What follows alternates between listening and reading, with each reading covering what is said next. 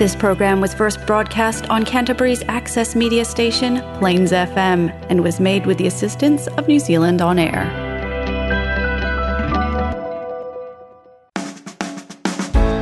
Kia ora and welcome to Garden of Sound, proudly sponsored by Mini Quiz. I'm your host Ian Turner, and on today's show, James Constable. First, I'd really appreciate if you enjoy today's show to subscribe. Just head to gardenofsound.nz and hit one of the links on the front page. Right, the young man known as James. I first saw him play at RockQuest in Christchurch, then at a Soul Music Academy gig in the middle of last year. I was quite taken with his straight-ahead style and unwillingness to conform.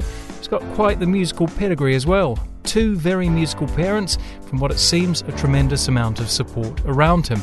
So with the impending release of his debut album Tui, will James's enigmatic style prove to be his secret weapon? This is the Garden of Sound interview with James Constable on Plains FM 96.9.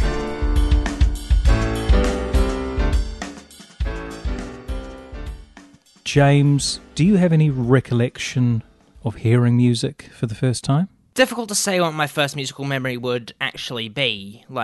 Because I was born into a family of musicians, both of my parents met in the Air Force Band in the mid-90s, but I guess music was just on all the time. I think my first memory of not necessarily listening to music, but seeing an album cover, first album cover I really remember is the cover for Rubber Soul, which my dad had on CD. He had most of the Beatles albums on CD. I think in terms of making music, I started very young, because my dad had Sibelius on his computer, or a very early version of it, so I would just sit down and I'd mess around a little bit, and eventually I'd come up with things that sounded kind of good. What did your mother and father play in the band? Dad was, and still is to a certain extent, a trumpet player. Okay. And then my mum played clarinet, but can also play things like flute and saxophone and stuff like that. Okay. I know one of them was in the CSO. I think my dad was in the CSO. Did your mum and dad actively get you into learning music or playing an instrument? No. They very specifically, for both me and my sister, they specifically went, no, we are not going to push you in the direction of music. If you go in that direction, then great, which both of us have. If we didn't, then that was also fine by them, because we were independent and we wanted to do our own things. What sort of other career paths have been attractive for one James Constable? I considered being a football player at one point. I discovered football when I was 5. Yeah. From then to probably around 8 or 9. Being a professional footballer was my goal. No pun intended. I'll have to disagree. So who is your favourite team? Sort of by descent from my grandma, and I'm a Man U fan, okay. Man United. What was the deciding factor between a career in football and music? Was there something that happened along the way that made you think, right, music? The turning point for me was because when we were leaving a holiday in Nelson at one point, and when we were packing away, my dad put on the Beatles' White Album. Okay. And weirdly, the song that perked up my ears a lot that I wanted to listen to over and over again was Piggies. Okay. Yeah. Of all the songs on that album, I know. So I continued to listen to the Beatles. On top of that, my dad also had still has a book all about the Beatles recording sessions. Yeah. And it's all diaried and everything, down to the day and time and stuff like that. The combination of those two things sort of made me go, I could probably do that. I took my mum's iPad, which had GarageBand on it, and recorded a few things. Initially, I was just learning the ropes of GarageBand, and I was just learning how to sort of put down MIDI, stuff like that. Yep. The first song that I properly wrote, the song that sort of kicked off everything that I've done since, was a classmate of mine in year 7. She asked me to write a song for a teacher that was leaving at the end of that term. Once I had that song, I continued coming up with ideas, at which point I eventually went, you know what, I've got potentially enough songs for an EP here. So I recorded the songs that I had, and kind of everything I've done since then has been built off of that. Okay. What was the reaction to that song that you wrote for the teacher leaving? She cried. Yeah, in a good way. Okay. The song is called Fly. It's still up on YouTube for those who want to go listen to it, but I wouldn't recommend it. It's pretty terrible quality. It was kind of cool to get a good reaction right off the bat, I think. Okay. And I think partially because of that, that's why I decided to continue on doing that sort of thing. So we've talked about influences in terms of the Beatles, at least. Anyone else out there that's sort of influenced? I was obsessed with the Beatles for a long time, and then I sort of exhausted everything that they had, so I went on the search for other people, and that led me to like the Beach Boys and Pet Sounds, and albums like that. But the biggest shift was a YouTube channel called Reverb. They had a thing called Potent Pairings, where it would basically be, these are the pedals that you need in order to sound like this band. Gotcha. I was watching those just for the fun of it, and one of the videos that they had was of a band called The Smiths. Okay. I watched that, and my instant reaction was, oh, they use Rickenbacker guitars. Cool. I just continued listening to that video over and over again, partially because I wanted something to connect me to that time period, I guess. Again, started to listen to the sort of Smiths catalogue. Yep. So it's very similar to how I got into the Beatles. Okay. And then eventually there was one song, Suffer Little Children, which tipped me over the edge from, this is a cool band, to, I am a fan of this band now, and I'm going to exhaust everything that they have. We are going to play Suffer Little Children now. What is your favourite part about the band? A lot of it is the musical style. A lot of the time a little bit darker than a lot of the Beatles stuff. And I think generally it's just jangly. And what about Morrissey as a singer? The big question. Regardless of what you say of him, he is, I'd say, one of the best lyricists, at least of his generation. Okay. He has created a whole bunch of music that I really love, and people around the world love as well. Like, he's a particularly throwaway singer, I would say. Like, he, particularly live, he doesn't really care if he's singing well or not. To a certain extent in studio, he'd just do one or two takes. A lot of the time is great, but some of the time it was kind of to his detriment in a way. I think the best example in the Smiths days is I Want the One I Can't Have from Meter's Murder, which is sort of like a whole semitone above the rest of the band. Those are the exceptions rather than the rule, I think. Should a recording be perfection? Depends on the song. Like, if it's a really polished thing, then of course it should be the best it could possibly be. If it's like a punk song, you could easily just do one take and be done with it. It's dependent on genre, dependent on mood as well, as to what sort of atmosphere you want to create. So is that saying there's no emotion in pop? That's a difficult question. It is. It is. I think there is emotion in pop. In terms of what's on the radio at the moment, I would generally say that a lot of it does feel quite formulaic to me, and that's not necessarily a bad thing. Like, I used to hate pop music a lot more back in the day than I do now. Sure. Partially because I've been exposed to a lot more of it. What are you appreciating about pop now? I think just pure pop catchiness. Okay. In a way. Like, writing that hook. Yeah. Yeah? Yeah. Like, and I've done a lot more of that sort of thing, not related to my discography, but related to some of the things I've been doing in town, which we'll get into. And we will cover that at a later part of the show. This is The Smiths with Suffer Little Children.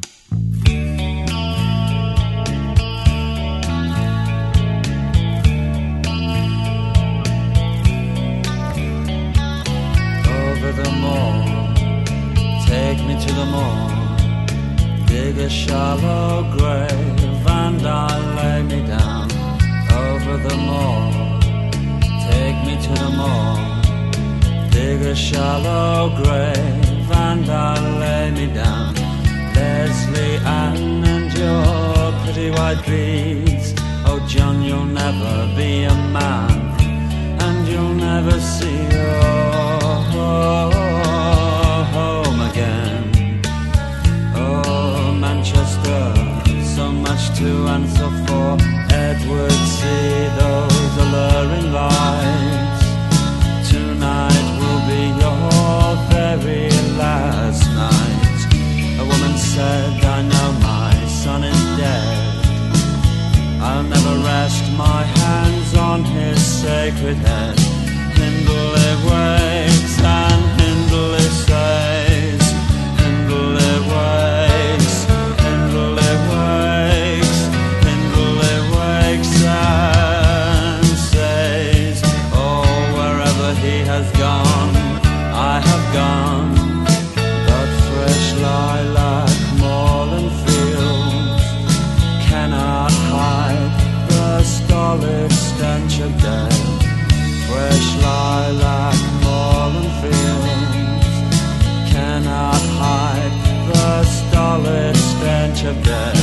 Hindley waits and says, Hindley wakes, Hindley wakes, Hindley wakes and says, oh, whatever he has done, I have done. But this is no easy ride, for a child cries, oh, find me nothing more. We are on a sullen misty morn. We may be dead and we may be gone, but we will be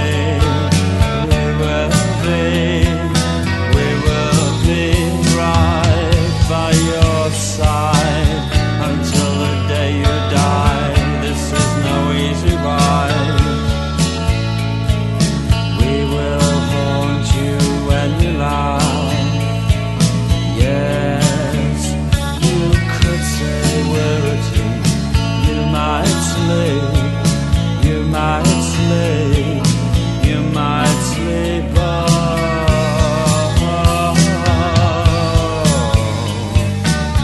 you will never dream. Oh, you might sleep, but you will never dream. You might sleep, but you will never dream. Oh, Manchester, so much to answer for. Oh, Manchester, so much to answer for.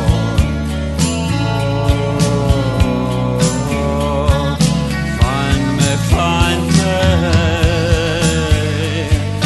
find me. I'll haunt you when you lie.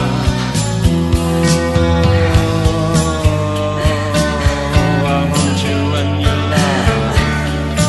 You might sleep, but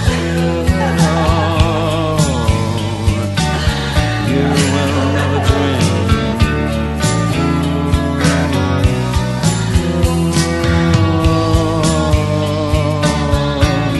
Over the moors, I'm on the moor.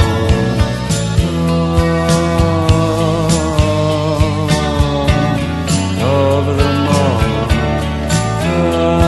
the child is on the moor.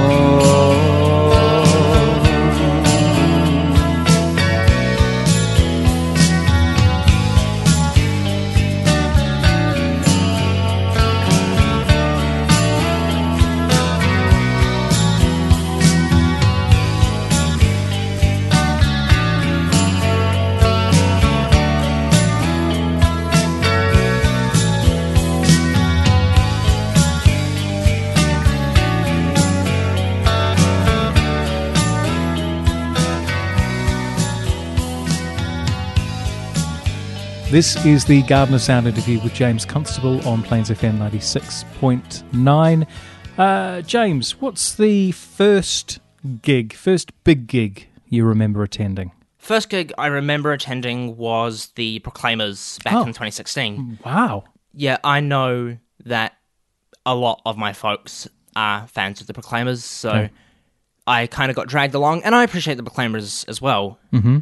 I just remember that gig being very, very loud. Yep. Especially things like 500 Miles, everyone's singing along. Yep. It was great. Have you taken anything away from that performance? I think I was a bit too young and a bit too inexperienced to sort of take anything away from it at that point. Yeah, but the biggest gig that I've ever attended, probably the biggest profile gig I've ever attended, was for my birthday in 2017. I got tickets to go see Paul McCartney in Auckland. Wow. Okay. Yeah.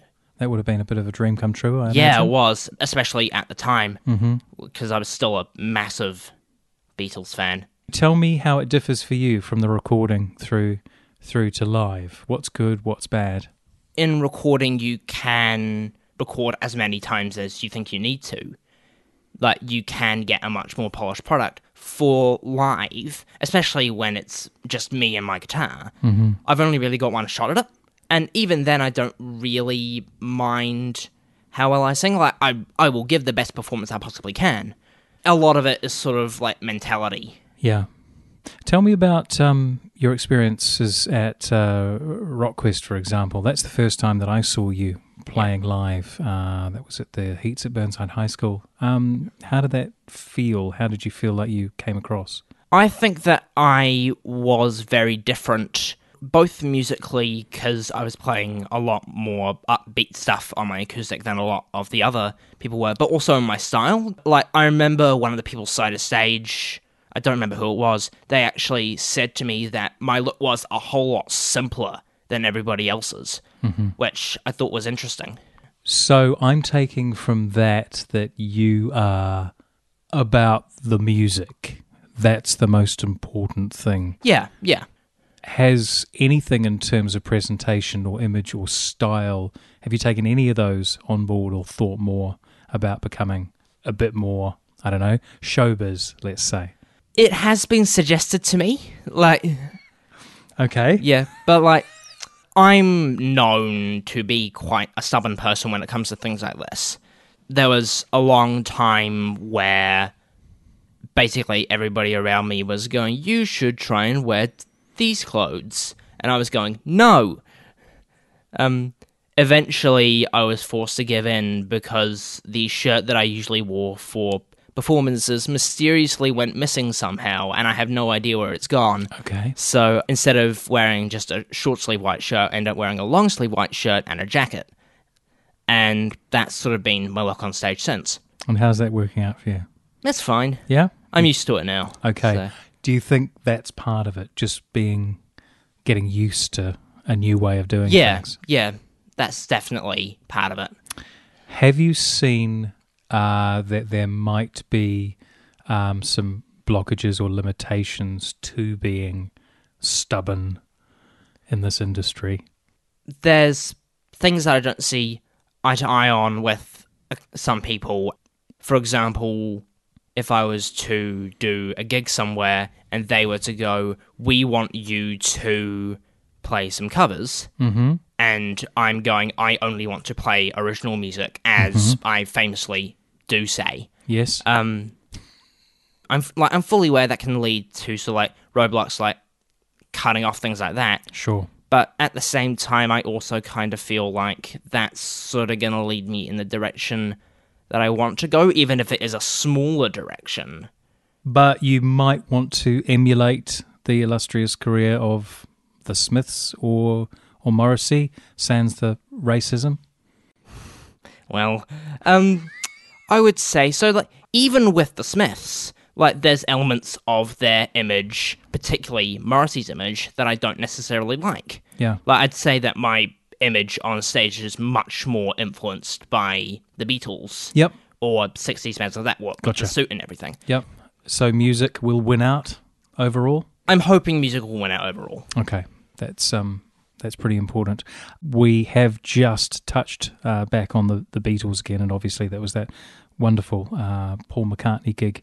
One of your influences, obviously, is the Beatles. We've talked a lot about that. We're going to play Paperback Writer. Now, tell me a little bit about why you like the song. I think the first thing that drew my mind to it when I was first getting into Beatles was the harmonies at the start, like paperback writer, etc. Pretty much in tune too. Yeah. So yeah, like initially, I actually went into GarageBand and I laid down all of those harmonies, or at least best I could. Yep. To which Dad went, right, now add the guitars, and so I just did the whole thing down to the George and Paul riffs.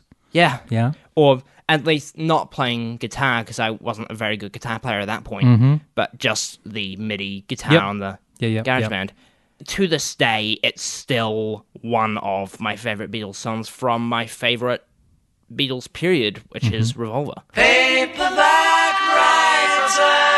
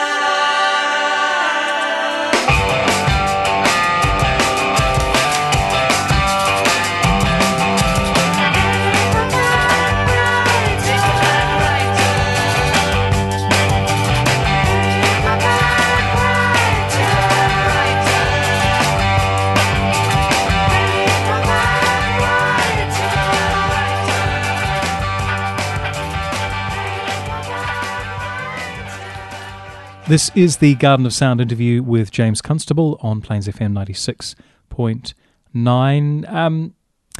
You've got an album coming out pretty soon. What's that going to be called? The new album is called Tui. Okay. And it's going to be out on June 11th. Fantastic. The song that we're going to hear at the end of this section of the show is called Sundress, which is going to be a big part of that album, I'm sure. Tell me about the creation of the song, the melody, the lyrics. How did that sort of come about? So the genesis of the song, so to speak, was in a songwriting class at the Seoul Music Academy, right, which I'm a member of. Uh-huh. This was the first class of the year, I think, and I got put with a person called Abby Eastman, who is probably better known to listeners as Miro. Okay. But we wrote a song together that hasn't been released, but it was a songwriting exercise. And then right at the end, the mentor, Will McGillivray, he came and said, why don't you try and do something a bit more upbeat? Okay. So I quickly grabbed my guitar and I just did the chord thing that you'll hear. Yeah. And as I was playing, Abby just sang this melody on top. Okay. Which I thought was really, really cool. Yeah. Once that was done, I had to come up with a title for the song, which luckily I already had that stored away. I think it was maybe 2 or 3 weeks before this. I'd been scrolling through Reddit. One of the posts that came up was titled something along the lines of, "Why do girls in sundresses always look so good?" ? Which, and my initial reaction to that post was, the word sundress could be a good song title. I'm just going to store that away in my head. Yeah. diverting from that, what made you go to soul music? I discovered soul music, or rather my mum discovered soul music from a gig that I did at the piano a couple of years ago. Mm-hmm. They had brochures out because they were based in the same building. Sure. So Mum took one of the brochures, showed me. I thought, yeah, that could be cool. Mm-hmm. And so we went and met up with Sasha, the head. Mm-hmm. And we met up. I played one of my songs, and she was really happy with it. So initially, I just started getting singing lessons. Yeah. And then at the start of last year, I was put onto a bespoke program. Okay. So that meant that I was taking singing lessons as normal, but I was also taking music business, production, and songwriting on top of that. Okay. How has soul helped you thus far? I think it's just helped me improve in every way. Like, initially, because all of the effort was going into my vocals, that immediately saw a massive improvement. Okay. But being on the bespoke program has been really good because it's allowed me to learn more about the business side of things, which is something that I wasn't very familiar with. Mm. And it's the sort of thing that I wouldn't have gotten anywhere else, because a lot of the business stuff at high school, for instance, is just general. Like, there's nothing anywhere, I don't think, else in Christchurch that can provide that. Mm. That is probably one of the coolest things about the Soul Music Academy, is that you can get education there about the music industry that you can't really get anywhere else. Okay. Back to Sundress. Who's been involved in the production of this particular track? I've done the majority of it myself. Mm. I've got a wee studio set up at home, and a lot of the basic tracks for the album were recorded there. And you're using Pro Tools as opposed to Logic. Yes. Why Pro Tools for you? Pro Tools is just what I learnt on, like, once I started getting really serious, because all of the tutorials I was looking at were Pro Tools based. Yeah. And getting anything else would have meant, or like getting Logic would have meant buying a Mac. Yes. And my dad is very much against Apple products. So there wasn't anyone else involved in the production, so it's all been produced by you? Will has been involved a little bit. He has been advising the mixes both for Sundress and for the whole album. Right. Like, there's a very clear gradient which you'll be able to hear on the album of which songs were mixed first to which songs were mixed last, because it just improves so much over the course of the album. Okay. I think we should hear this track. What is your favourite part of Sundress? I do really like the melody. Yeah. Like, I think one of the other things that is on this song that doesn't really feature anywhere else on the album, and this is also something that shows me opening up to the powers at soul, is there's backing vocals on it. Mm-hmm. There's one backing vocal sort of in the bridge, and then underneath the guitar solo, which you'll hear, and right at the end, there's sort of like ad-libs and things like that, or verb it out and stuff like that. Fantastic. And I'm really proud of those. Like, it's not something I would have thought to do. And I think just with the song in general, it's not really a song that would exist if I didn't go to soul. Is Abby getting a credit on any of the liner notes? Yes, she will be getting a songwriting credit. I do actually need to get in touch with her and discuss royalties as well. Absolutely. So if you're listening, then get in touch. Yeah, get in touch. If I haven't gotten in touch with you already. Let's hear it. Let's hear it. Sundress from James Constable.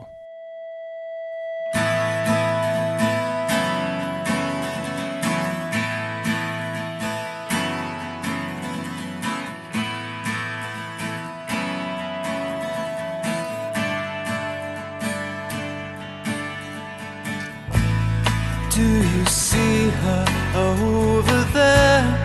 Tired eyes and wavy hair. You say you don't know what I see in her, but you've never seen her smile.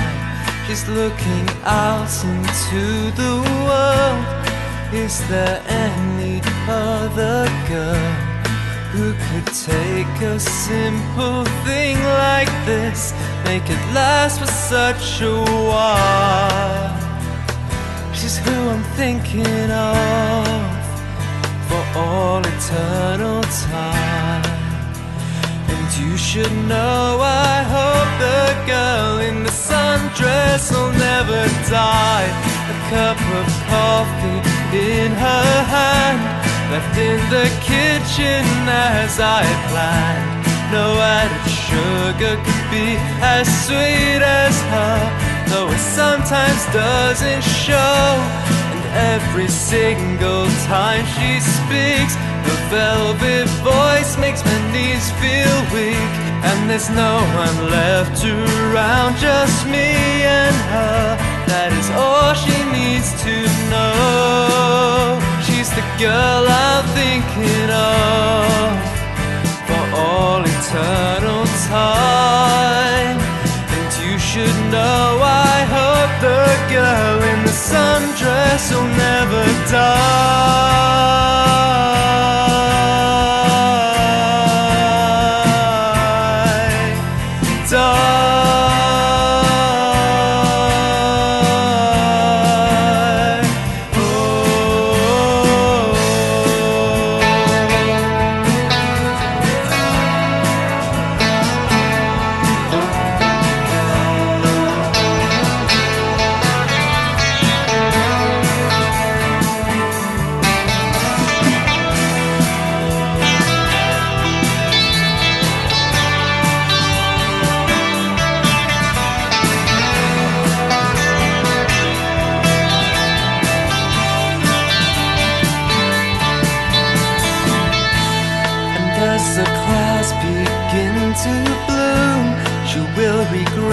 Into her room with all the wooden floors and pastel walls. It is such a pretty sight.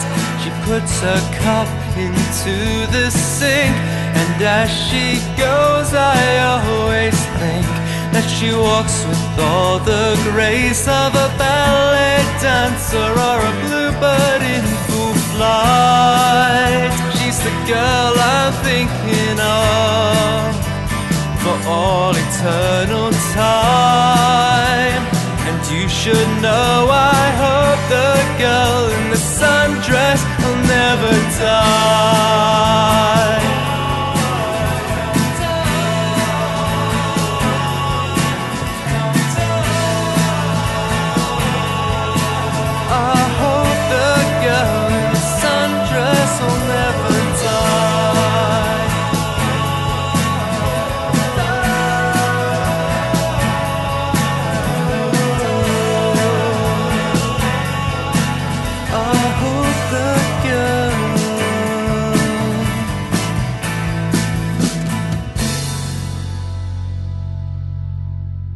This is the Garden of Sound interview with James Constable on Plains FM 96.9. You're 17, James. I always find this question interesting when I say look back to a younger you. At this point in time, is there anything that you would have done differently in your short but fabulous career? I think I would have started to make higher quality recordings sooner. Because my school also has a little studio set up, and that has the ability to record drums. I didn't start recording drums there until I started work on the Sunshine Over Britain EP and everything after that. Like, a lot of the earlier songs, they were of good enough quality, I think, that they probably deserved to have higher quality drums. Not that I really could have done that anyway, because I was limited to 16 tracks, given the free version of Pro Tools. Is there any desire to go back and re-record? Not really. I kind of have a mentality of once it's done, it's done. Okay. Like, I probably would go back and remix things if I needed to, but I wouldn't want to necessarily re-record anything. You've mentioned, and we have talked a lot about the production aspect of the music. Do you see yourself solely as a singer-songwriter performer, or is there a desire to produce potentially or engineer, mix for other people? Absolutely. That would be a necessity if I was to try and make a living from what I'm doing in the music industry. Because I'm fully aware that with the sort of style of music that I write and play myself, there's only so big an audience that you can capture, especially here in New Zealand. So there would have to be other gigs on the side, whether that be producing for other people or being a session musician Yeah. that I would have to do in order to sort of make ends meet. But that's a sort of thing that I would really enjoy doing. Yeah. Like, I think just generally producing a song is one of my favourite things about music. That's cool. What about when this world sorts itself out and we can travel? Have you been to Manchester? I haven't. Okay. I've barely been overseas, actually. Would you consider that as sort of a musical pilgrimage, potentially? Yeah. Well, and football, potentially, actually. Yeah, true. Just generally travelling is something that I would quite like to do. Yeah. Whether that be just to Australia at first or Yeah. even going to Europe, which would be, I think, really fun for me. Yeah, absolutely. Yeah. We shall ponder on that during the break. We're going to come back and play mini quiz. This is James Constable on Garden of Sound. There's only one way to settle this. There is another way. Visit miniquiz.com and see how your general knowledge stacks up against friends, family, and Darren down the road. It's free and a great way to get you ready for the big leagues. Visit miniquiz.com now. That's miniquiz.com and show everyone who the Quizard in your neighborhood really is. Miniquiz.com. Start small and do them all. This is the Garden of Sound interview with James Constable on Plains FM 96.9. We're about to play mini quiz. James, I'm going to ask you 10 questions. You're going to have 60 seconds to answer as many as you can. If you don't know the answer, just say pass.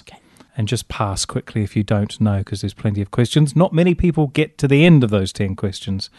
All right, James Constable, your mini quiz starts now. Which singer released an album called Pure Heroine in 2013? Pass. Who performed the 91 best-selling single Everything I Do It For You? Bryan Adams. Which musician had a hit entitled Love Is a Battlefield? Sting. Which Jamaican rapper released Bombastic in 1995? Pass. What was the surname of Sonny from the duo Sonny and Cher? Pass. Which AC/DC song from 1979 begins with Livin' Easy, Livin' Free? Highway to Hell. Which New Zealand band released the 1982 album entitled Cool Bananas? DD Smash. What was the name of U2's first album released in 1980? Boy. Which musician sang about Shorty in 2010 and uses the name as an alter ego? Pass. At what age did Tom Petty die? 60. Very close. James, you've done tremendously well. We're just going to go through those answers. Pure Heroine in 2013 was Lord. Oh, okay. Yeah, Bryan Adams, Everything I Do. Well done. Love Is a Battlefield, Pat Benatar. Oh, okay. Okay. Mr. Bombastic was Shaggy back in 1995. It was Levi's commercial, well before you were born, obviously. What was the surname of Sonny? That was Sonny and Cher. Sonny Bono. He used to be the mayor of, I don't know, Palm Springs or something like that. Died in a terrible skiing accident. There we go. You didn't need to know that. Livin' Easy, Livin' Free. You're on the highway to hell. Well done. Cool Bananas. Well done. DD Smash. Fantastic. Boy. Congratulations. That was U2's first album. Which musician sang about Shawty? That was Justin Bieber. There we go, one of your pop idols, of course.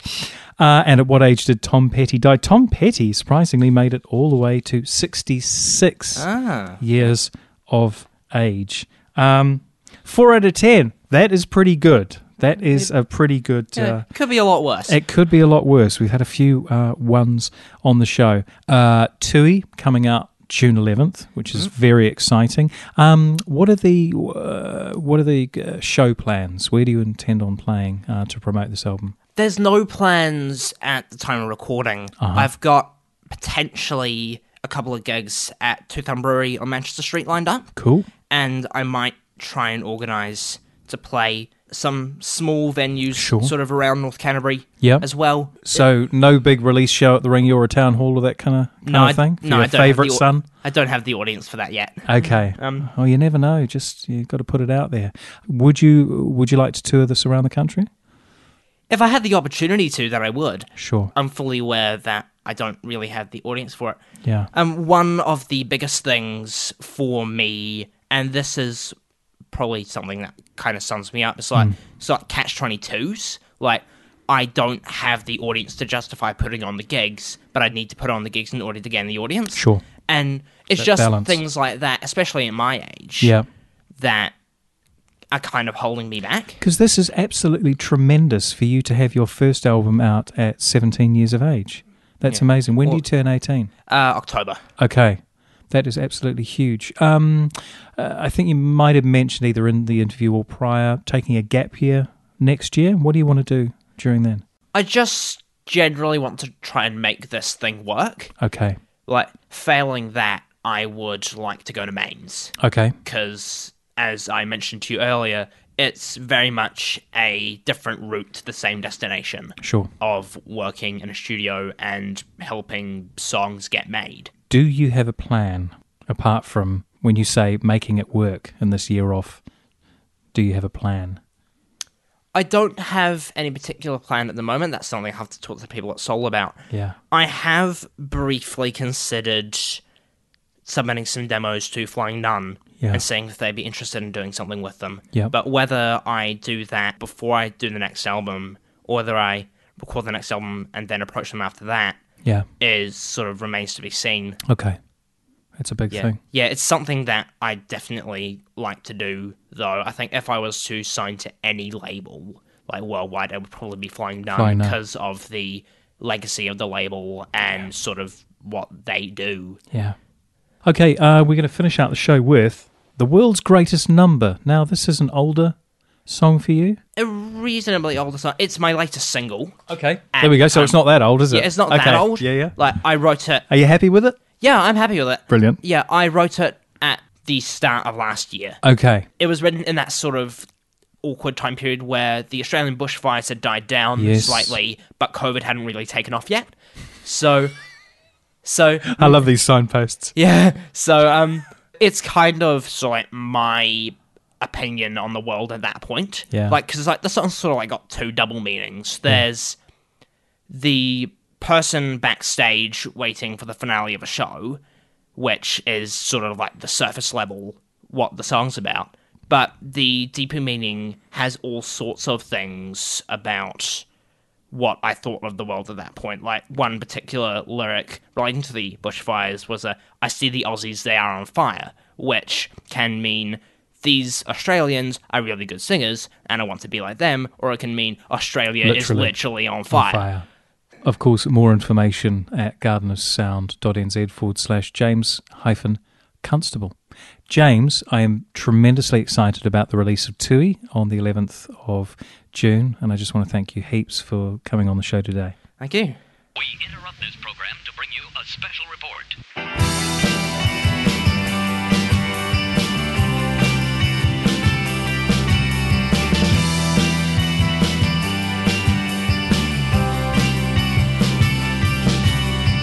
It's coming close to cutting call. This is why I couldn't sleep last night. I feel pinned against the wall. To be honest, if I broke a leg, I wouldn't mind.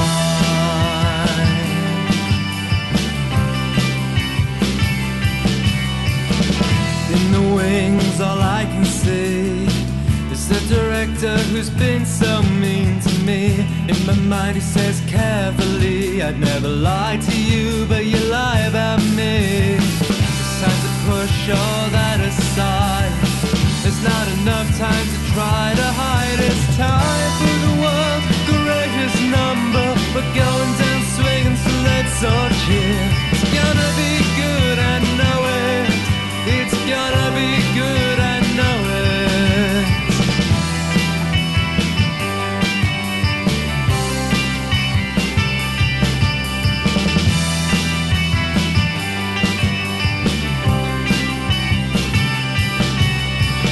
See the Aussies, they are on fire.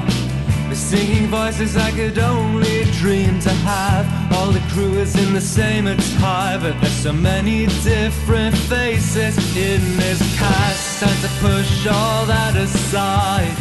There's not enough time to try to hide. It's time for the world's greatest number. We're going down swinging, so let's all cheer. It's gonna be good, I know it. Oh, it's gonna be good, I know it.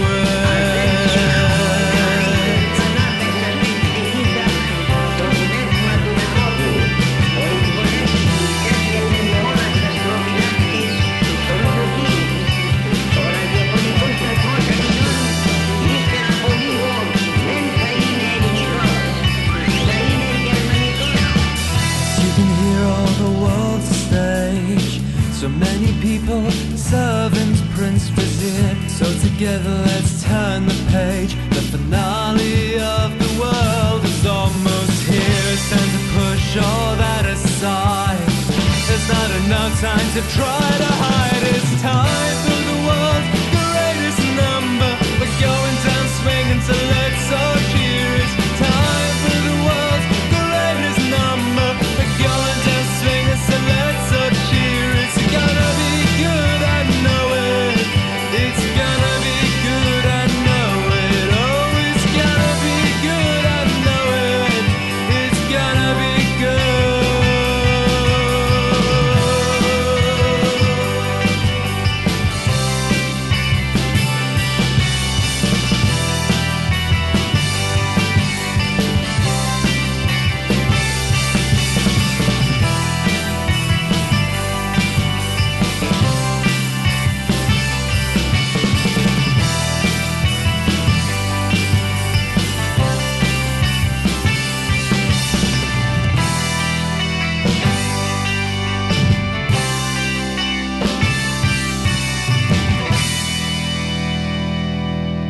It's time for my tracks of the week.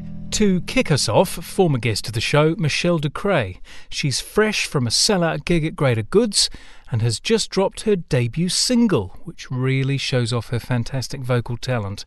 This is Midnight.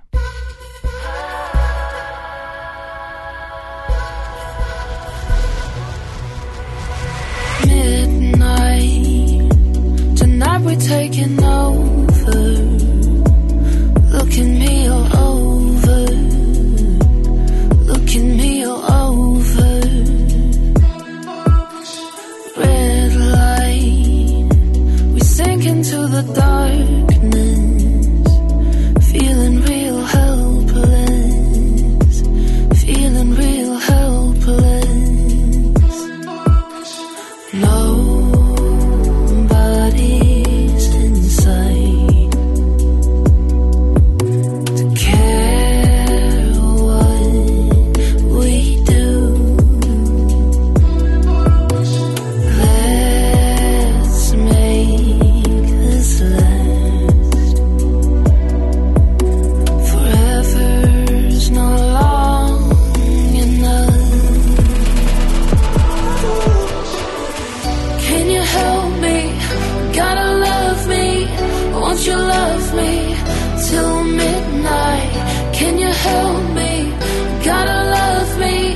Won't you love me till midnight? Midnight is all we need to be free.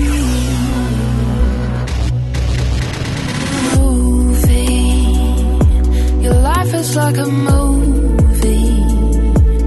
Feels like an illusion. Feels like an illusion.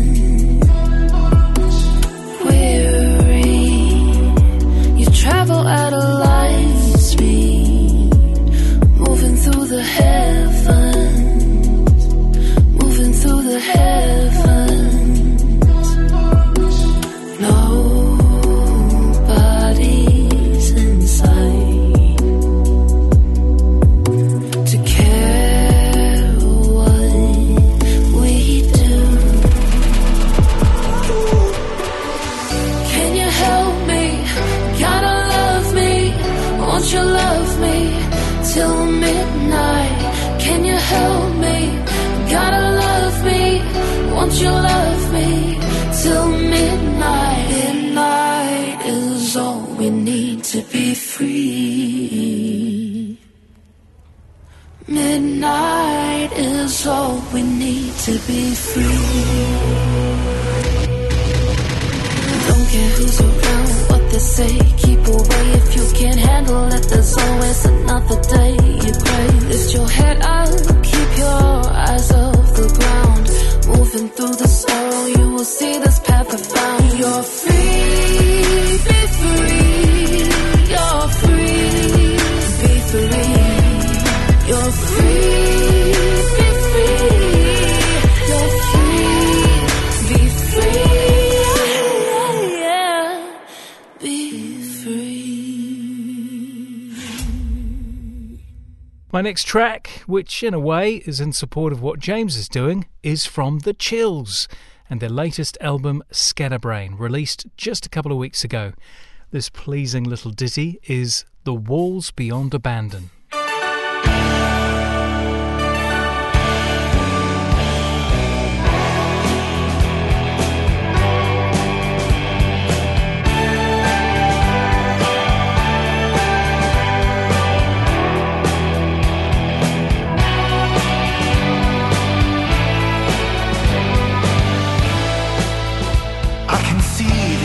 Agents as they tell me, but I know they have no info to blackmail me. And while I see the sky, feel the earth beneath me, they'll not convert me, with their certainty they'll save me. For I don't care how brave you are, none escape the walls beyond abandon. And I don't care how bright you are, none escape the walls beyond abandon.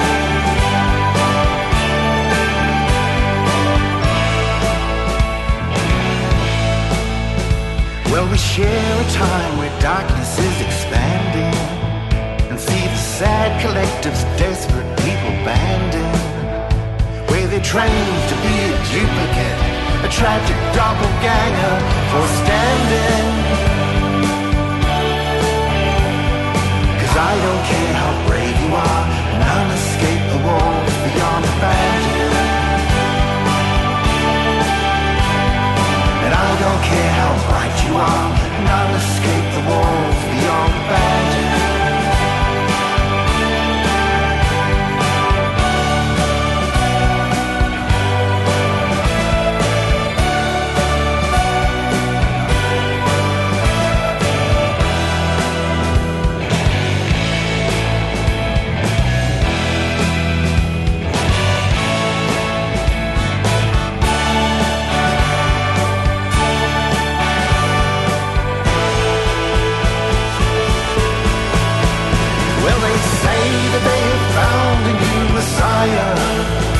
And they promise all the answers you desire, but they show you magic fire to place your hand in, and all you ever learn is it truly hurts to burn.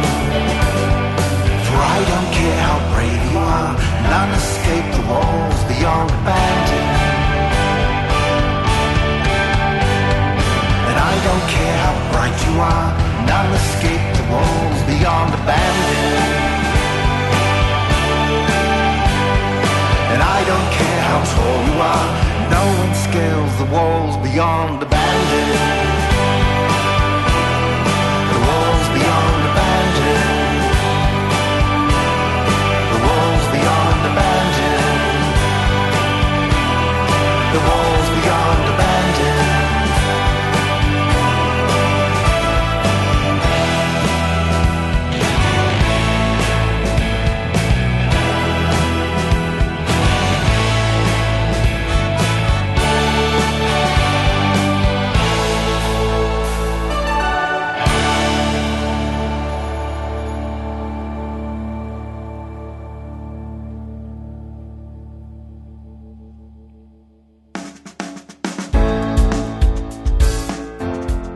Thanks for joining me today on the show, and thanks also to James Constable for being my guest. Head to gardenofsound.nz and click on James's image on the front page. From there you can find out more about his debut album Tui, released June 11th. Huge thanks also to show sponsor Mini Quiz. You can find out more at mini-quiz.com. qwiz.com. I'm Ian Turner. I look forward to bringing you Garden of Sound same time next week. In the meantime, keep well, keep listening, and keep playing. In the hora.